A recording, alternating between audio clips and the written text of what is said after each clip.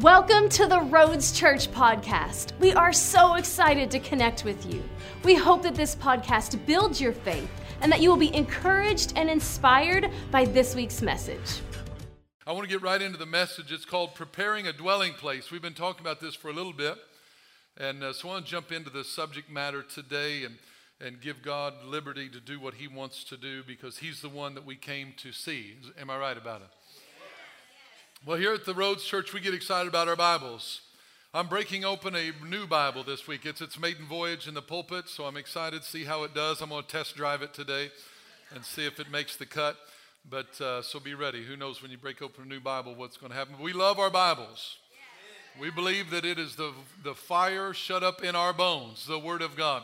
So we get excited when we open them up. So North City, Mount Carmel, Carlinville, come on, let's give it up when we open our Bibles to Exodus chapter 29. Woo! Yes. A little excited about the Bible. I'm going to pray while we're turning there. Father, I just thank you and praise you. We don't come to perform for you, Lord. We come to encounter you. So I just yield the floor to you, Holy Spirit. Bring life to the word, Lord. Teach us the word. I pray, Lord, that it will burn in our hearts as you open our eyes to the scriptures. That we will not just see words on a screen or on a page, but, Lord, it will burn in our hearts. Change us with your word and your presence, Lord. All the glory to you in Jesus' name. Everybody say amen. Amen. All right, here we are, Exodus chapter 29. Sermon notes are on YouVersion this week. Note takers are world changers. So make sure you're taking notes and writing down what God is speaking to your heart. We don't have the paper notes available, but we are staying connected with you digitally. We are in our 21 days of prayer and fasting here at the Roads Church. We are 7 days in, so a third of the way. Yeah, we're excited. You're either excited that we're 7 days in or you're excited that we're 14 days away from finishing. I'm not sure which it is. But either way, we are excited about what God is doing. We are seeking Jesus and seeking His face. You know, I talk a little bit about biblical fasting because some people have never heard about it at all. So when I talk about biblical fasting being connected to food, I don't want people to feel condemned like they didn't want to do food. I'm just saying I can't get away from what the Bible says, that fasting has to do with food. You're free to do what you want. There's not something that we're going to say, well, that's wrong or that doesn't count. It's between you and Jesus. But we just talk about it from the biblical perspective. In the Bible, it always refers to food. So the goal is not to focus on the no. I encouraged our leadership this week. I said, when you're talking to your directors or your team, if you hear conversations, don't be afraid to jump in and correct them when they start all talking about what are you giving up? What are you giving up? What are you giving up? Because that's the wrong focus. The focus is not to zero in on what we're all giving up. It's not a competition for that. Go around the room and say, what are you pursuing? What are you pursuing? What are you pursuing? What are you hungry for more of? What are you wanting Jesus to do in your life? Let's have those conversations. My ability to do without coffee means nothing for the glory of God moving in my life. So I just praise Jesus for that. I praise Jesus I can do without coffee as well. But the goal of prayer and fasting is not deprivation, but saturation. That nugget just dropped in my heart this week, that the goal of prayer and fasting is not deprivation, what I can do without. The goal is saturation. What can I give more of God in my life? More prayer, more Bible reading, not to seek Jesus' approval and be a good student, but just to seek His face and to know Him better. We've been talking about this prayer and fasting time for me has been about pursuing Jesus and emphasizing biblical Christianity over churchianity, which is a concept I think that has embraced the church for at least the last 20 years. Over the last 22 years, I believe there's I hesitate to put a number on it because it's probably been happening for hundreds of years in certain contexts, but I think there's been an emphasis in the last 22 years that church was about getting people to come. So we started massaging the message in a way that we say certain things so that we make sure and make people feel comfortable and want to come to our church because we're better than so-and-so church, so come to our church. And we'll tell you better things. And I don't believe that's what the gospel is supposed to be about. I don't believe that's what God wants. So we've been addressing churchianity, we've been addressing religion, and we're not talking about those churches, that church down the road or anybody else. We're talking about us. We're talking about our family. God's dealing with religion in my life, and I'm just taking it, man. I'm just taking my lumps. And when I say dealing with religion, when God's showing me something, I want to encourage you with this. Whenever God shows you an area of your life that you're struggling with, be open to it because he's showing it to you for a reason, because he has something better for you.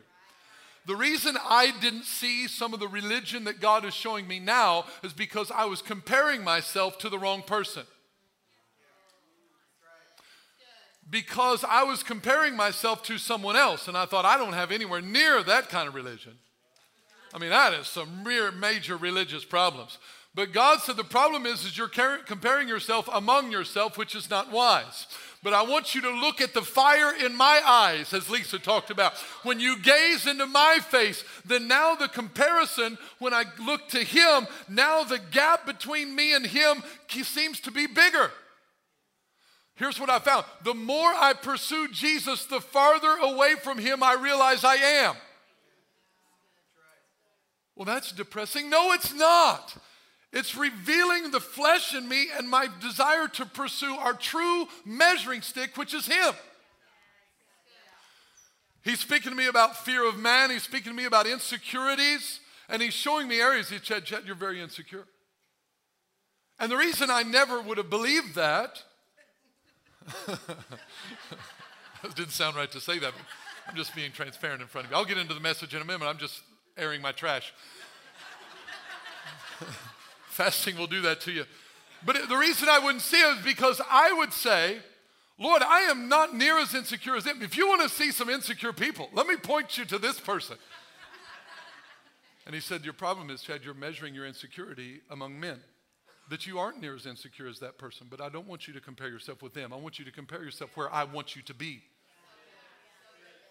So now it doesn't mean anything other than we hunger for more of him and we measure ourselves against Jesus and we let him shine the light on our life. And this is what we're doing in prayer and fasting, and again looking at churchianity and religion and addressing things. So in churchianity, here's another thing that I found. Jesus is simply the means to an end, with meeting our desires being the end. Like in religion, a lot of times Jesus is just, or church, or prayer, or reading our Bible is the thing we do to get what we want. Like we'll pray a lot because we need something a lot. Instead of him being, in Christianity, Jesus is the end. Whether I get anything or not, it doesn't matter. Getting him is my goal, so I seek him. That's what Christianity is supposed to be about. Not this religious thing that we've created where we come and we pray to God to get him to do what we want him to do. So again, I'm saying that just to teach us, just to open our hearts and say, God, we want a dwelling place for your presence. We don't necessarily want you to do a certain thing when you show up. We just want you. And we know when he shows up, he's going to do something, but that's not the desire. We just want to love him and worship him and praise him because there's nothing else he wants other than a heart to love him. All right, let's get into the message. That was just the introduction. Exodus, chapter 29. Dwelling place, creating a dwelling place. I'm not going to get very far today. I'm really going to get through the first part of the first verse, as you can tell. But I want to give you, in the first part I started to say I'm going to give you three things. I'm going to just give you two things today. We didn't get to the third one. And I'm not going to try and get to the third one today. To create or prepare a dwelling place requires three things. I'm going to give you two of them today. The first one is an offering. An offering. Look in verse 38 of Exodus chapter 29. You got your Bible? Let's read. It says, now this is what you shall offer on the altar. I want to emphasize something. Here's what God is saying. The scriptures authored by Moses in this context. Moses wrote Exodus, but inspired by the Holy Spirit, this was what he wrote. Now this is what you shall offer. You shall offer. The first step, first requirement, I believe, for the presence of God to come. There could be multiple things. I'm just giving you these two things today. You shall offer on the altar. The word offer means to make, to do. It's a course of action. It's a verb. It's something you and I do. So here's the first context. For God to dwell in my life, the first thing he's asking from us is an offering, to give him something. The biblical Christianity consists of a culture of offering something to Jesus in worship, giving him something. Giving him something that you have. I wrote this down. If we want to be a house of presence, we have to be a house of worship. We have to bring him something. We have to give him something. This is why we're continuing to emphasize in our worship services that we're worshiping him. It's unto him, and it's for him to come, for him to receive all the praise. It's not just to sing a song. Because churchianity and religion created a culture where people were satisfied to come and stand or sit, hold a book, sing a song, sit down, let's go next. That was never the desire of God to encounter in worship. He encountered worship to be something we give to him. We offer it to him. What can we give him? It's not just about giving him our things. We can give of him our money. We can give him our time. We can give him our talents. We can give whatever we have to him. But the number one thing we can offer him is our heart. Because if we give him our heart, everything else will come with it. If I give him my heart, I will give him my tithe. If I give him my heart, I will serve in the church and build his kingdom. He's got my heart. So I'm going to do whatever he asks me to do, however he tells me to do it. See, if I give him my heart, everything else comes. So this is what he's talking about. In worship, we got to bring something, to give him willingly, not grudgingly. So when we're giving him worship, we're giving him our song. When we're singing, it's like this is how we know we're dealing with religion. When this thought comes to our mind, when are we going to get done with this song? Why are we singing that again? We've sang that over and over. When are we moving on? Religion.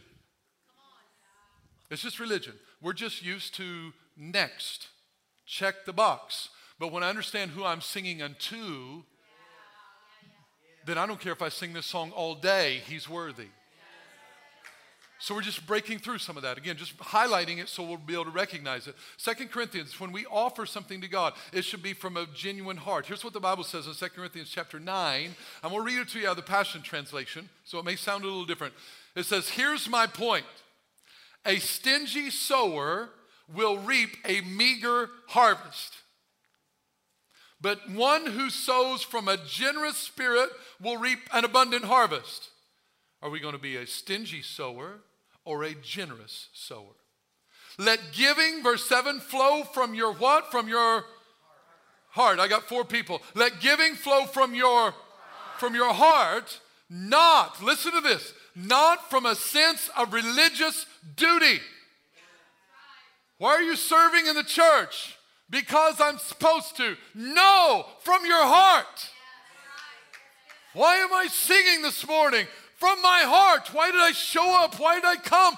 Because it's in my heart to give to God something, to offer him something. He's not taking it grudgingly out of my white knuckle grip.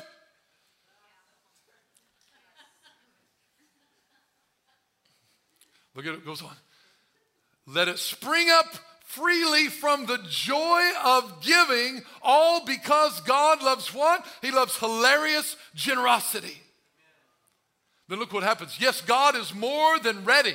He's more than ready. Look at your neighbor and say, he's ready. He's ready. What is he ready to do? He's ready to overwhelm you with every form of grace so that you will have more than enough of everything. Well, sounds good. Every moment and in every way, he will make you overflow with abundance in every good thing you do. Yes, yes, yes. Give me some verse 8. We love us some verse 8. I want to overflow with abundance. Yes, Lord. But we don't like 6 and 7. I want you to pour abundance in my life. I'm talking about every form of grace, more than enough. Jehovah Jireh, my God shall supply. El Shaddai, he's more than enough. He will supply all my needs. We love us some 8. Say 8, 8, 8. But God says if you want 8, see verses 6 and 7. Give so generously. Offer God something. He's always more than ready, but he's just waiting on us to give. True worship is about what we come to offer him. Worship is not about us, our comfort, or our preference. It's about his worthiness. Worship is never about what we want. It's about what he's deserving of. This is why in worship, sometimes you got to push past what you feel, or better applied, what you don't feel. Anybody ever just not felt it? Yeah, regularly. I was telling someone the other day, if people knew what was going through my mind sometimes, maybe it would be an encouragement to them. Because there's times where I'm praying, and all of a sudden my mind, whoop, it's over here. And thoughts are coming to my mind. I'm like, Lord. All right, I'm just going to give you a transparent moment. This is so dumb. I can't do it, Lord. It's dumb. I'm kneeling over here during worship, and I mean it is fire this morning in worship. It was so good. I'm kneeling over here, and I reached to pick up a white piece of something on the black carpet because it was bugging me. So I reached to pick it up and toss it back behind me, and I'm sitting there, and I'm holding my hands like this. And you know this is what kind of family. I'm holding my hands like this, and my mind starts thinking about proper volleyball form on how to pass. I'm not joking. I start thinking about dropping my shoulders, and I'm like, what is going on? The fire of God is in the room, and I'm thinking about passing. What? So let it be an encouragement to you. I've got issues. I don't know. First thing, we have to provide an offering. Second thing. Now this is what you shall offer on the altar. So I've got to give something. We got to give God something in worship, and we got to give it to him in a certain place. You will give it on the altar. Why the altar, God? Because the second thing that's required to create a dwelling place for God is sacrifice. First comes worship, giving him something of yours. Secondly, comes sacrifice. The altar is a place of death or sacrifice. Our offering of our lives to God will involve death of some kind. Romans chapter 12, verse 1. I mentioned this scripture last week, but I'm going to read it again. I beseech you, therefore, brethren, by the mercies of God, that you present, you give, you offer your bodies a living sacrifice. A living sacrifice. Holy, what does holy mean? Holy means two things. Set apart from and set apart unto. We cannot forget biblical Christianity says, be ye holy as I am holy. We've sugar-coated and compromised and made it this little candy Christianity that says, well, kind of do what you want. No, we're supposed to live holy and acceptable to God. Not to culture, not to our friends. Is my life acceptable to God should be my daily request. My daily question, rather. Holy, set apart from. So it's like, if I want to, this is what prayer and fasting is. It's not about what I'm walking away from, it's what I'm walking to. So if I want to live a more holy life, I don't focus on things I stop doing. I focus on things I start doing that are acceptable to God. And if I focus on doing things that are acceptable to God, all of a sudden I won't find time to look at pornography. Why? Because my life is just focused on doing things that are acceptable to God. So this is what God's saying. Be holy and acceptable to him, which is your reasonable service. Let me give you another scripture. Matthew chapter 16. I'm going to turn there. You remember when we used to turn to scriptures way back in the day? Well, I'm going to bring that back. I'm going to bring it back. I threatened to do away with the screens this week, but I left them on one more week. Give people a chance to bring their Bible next week. I didn't want to catch you off guard when you didn't know, but bring your Bibles. Bring your Bibles. We may make you turn before you can read them. I don't know what we're going to do. I love my ability to look up things and stuff like that. Don't get me wrong, but I love the Bible, the Word of God, because I don't have to worry about a Snapchat notification coming up while I'm trying to study the Word of God. I don't have to worry about my mind going off on a trail and wanting to watch videos of proper passing form and volleyball while I'm trying to read the Bible. Look, verse 24. Have you found it yet? Matthew 16:24. Then Jesus said to his disciples, are you ready for this? We're talking about sacrifice, the second thing that's required to create a dwelling place for God. If anyone desires to come after me, this is the voice of Jesus, loving Jesus, full of grace and truth Jesus. If you want to come after me, let him or her deny himself. Let me try that again. If anyone desires to come after me, let them do what to themselves? Let them deny themselves. Do we even know how to do that? Deny themselves and take up his cross and follow me. His cross. That's not talking about Jesus' cross. That's talking about anyone who desires to come after me. Did you realize in biblical Christianity that we have a cross? Oh, let's follow the Bible. Jesus said, let him take up his cross and follow me. See, when we're going to follow Jesus, we've got to first deny ourselves, take up our cross, and follow him. Let me read on. I'll make a point here in just a moment. For whoever desires to save his life will do what? Will lose it. But whoever loses his life for my sake, Jesus said, will find it. Oh, look at the principle. He said, listen, whoever desires to protect their life and protect their ability to do what they want, when they want, how they want to do it, who doesn't yield to God, just tries to save their life, they're actually going to lose it.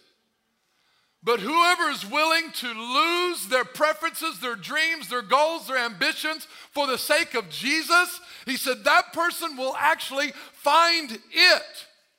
What is it? It is their life they're looking for. My life is found in losing it. What does that mean? That means I die to my dreams and I find out that really his dreams in me bring life to me. Goes on, for what profit is a man if he will gain the whole world and lose his own soul? Or what will a man give in exchange for his soul? True Christianity, let me drop some nuggets for you. True Christianity is not simply about morality and hoping we're good enough people to go to heaven. It's not just about praying a one-time prayer and going on with our lives and hoping we're good. That's not what it's about. This is the message that has been forgotten to be preached in the church, that Christianity is first about our death. I'm going to drop some bombs for you in just a moment. In true biblical Christianity, Christianity is first about our death. And I'm talking about his death is the one reason we become Christians, but I'm talking about when I come to Christ, the message of becoming a Christian, it is about first my death and then his life coming in me and living through me. It's not about I prayed a prayer, so now I'm saved and going to heaven, and now I get to go and do whatever I want. That is not biblical Christianity. That's not the gospel. It's supposed to be I come to Jesus and I die. I die to me, my flesh, my desires, and his life comes on the inside of me. Bible proof for that. We were dead in our trespasses and sins, but now we're made alive together with him. This is the story of the gospel. Too many people in the church have a crossless theology. Crossless theology. That religion has taught us, just come to church, hear a good message, and go on about your business. We'll see you next week. That's not biblical Christianity. Biblical Christianity is that we die and he lives through us. Is that easy? No. It was never supposed to be easy. We created something that we thought people would like so that they would come. Now we want you to come and die. That's what Jesus wanted from the beginning. That's his gospel to you. Come and die. Isn't it come and dine? That's a song. Sorry, never mind. But remember, water baptism. Water baptism is supposed to be about the death of our lives. Okay, let's turn in the Bible. We love this Bible so much. Turn to another. Romans chapter 6. Water baptism. Whenever you get born again and you get water baptized, what's that supposed to be about? We're going to read what it's supposed to be about. Too many times churches are baptizing people into membership. Baptizing them into the church and not baptizing them into death. You're like, man, this sounds morbid. It is to our flesh. Oh, Jesus, come on. Verse 1. What shall we say then? Shall we continue in sin that grace may abound? Certainly not. People say, hey, we're under grace now, Chad. So this is what church embraced. They create this theology about grace. Now listen, let's don't make anybody feel bad about sin. Let's make everybody feel welcome. We're all in this together. We are. We're all people in need of a Savior. We've all sinned and fallen short of the glory of God. Absolutely. But what point did we believe that we were not supposed to call sin because of the grace of God? We're under the grace now. He says, no, we don't continue in sin just because the grace is going to abound. How shall we who died to sin live any longer in it? Oh, here's a solution for me and for you. If I'm struggling with sin, I need to die to it. How shall I continue to sin if I've died to it? And that's what he's telling us. Or do you not know that as many of us as were baptized into Christ Jesus were baptized into his what? Into his death. Therefore, we were... Come on, read along. Do I have it on the screen? I do. Yeah, there it is right there. It's even highlighted in green. So I want you to say this with me because I want to make sure we're understanding the gospel. Therefore, we were... Buried. Who were buried? We were buried.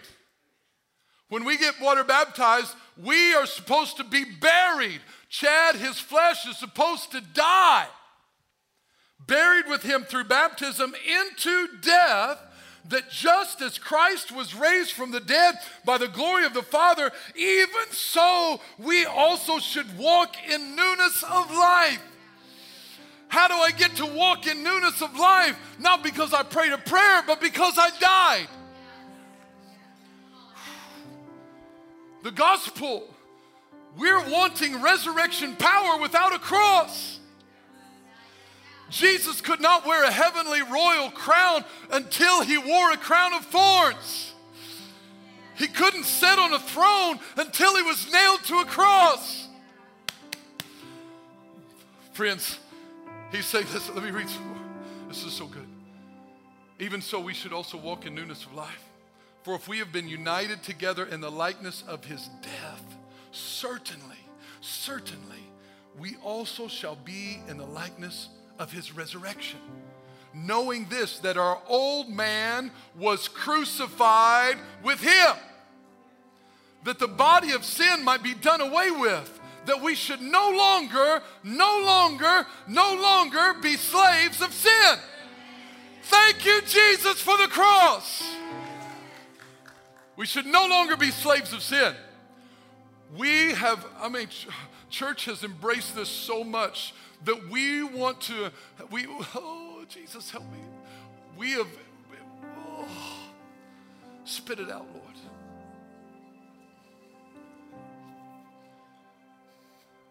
When I say we, I'm including myself.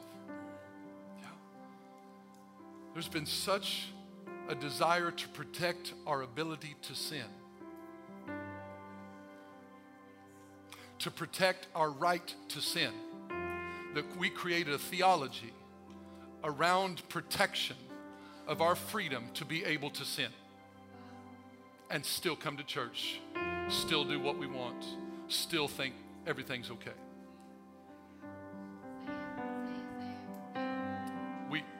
We created something. Does grace still apply? Yes, and more yes. But at some point, I'm supposed to die to sin. I'm supposed to die to offense. I'm supposed to die to unforgiveness. I was praying this morning, just laying there on the floor, minding my own business. And God starts bringing a person up to me. I'm like, what are we doing?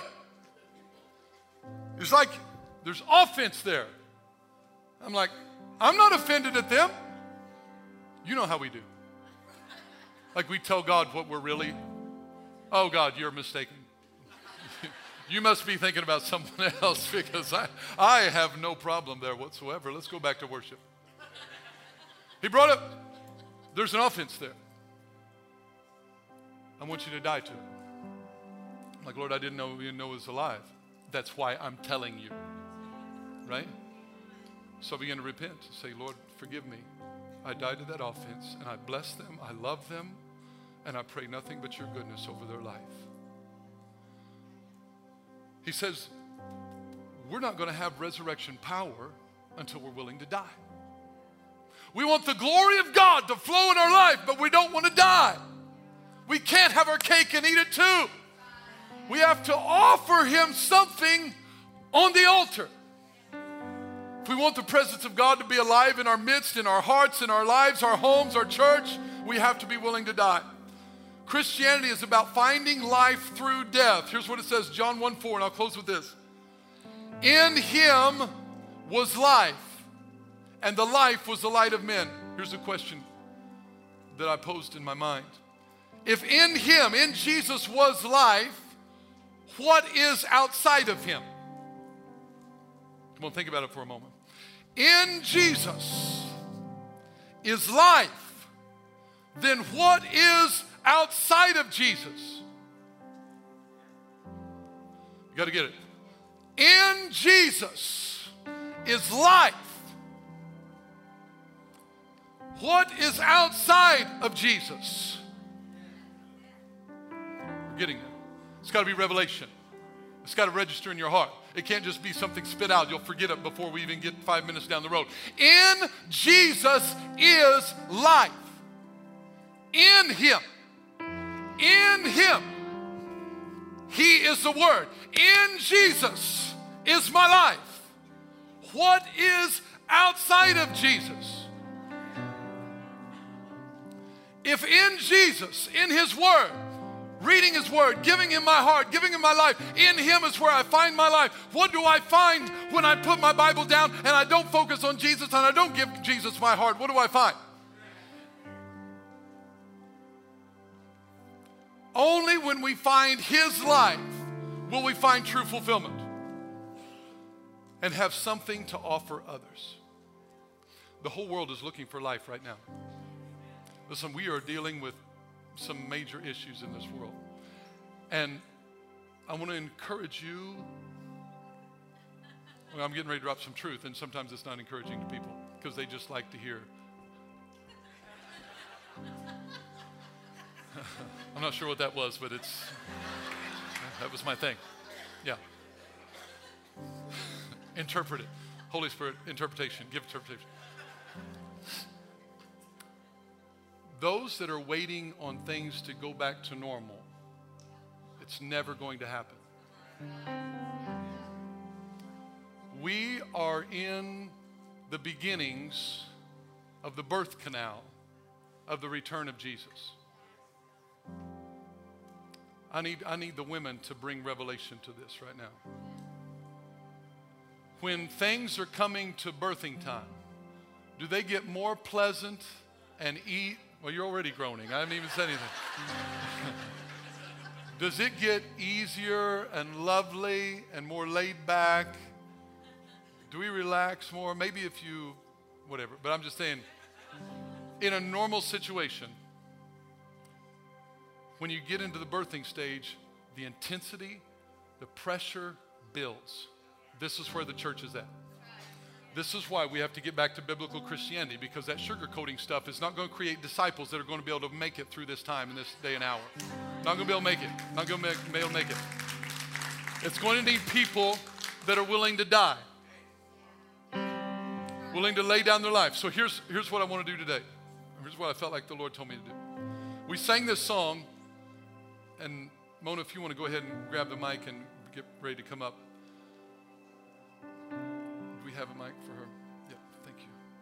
I want to give you this these words, and then Mona's going to share something. I want to give you some of the words to the song that we sang, Live on the Altar.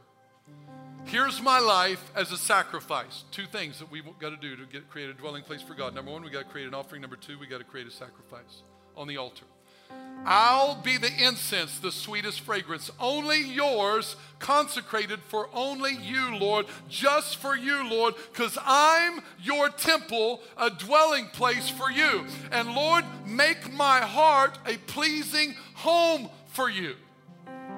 I will live on the altar. You are worthy of what you ask for. If you're searching for a heart as your reward, then I am yours. In your house I will daily live, fixed on one thing, to see your beauty, because you alone are worth more than gold. I'll trade the world for a day in your courts, because I'm your temple, a dwelling place for you. And Lord, make my heart a pleasing home for you.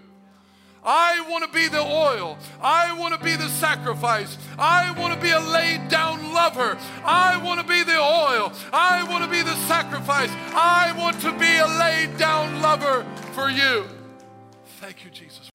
Thank you for listening to this week's message. If you enjoyed this podcast and would like to give, please visit us at theroads.church. To stay connected, follow us on Facebook and Instagram.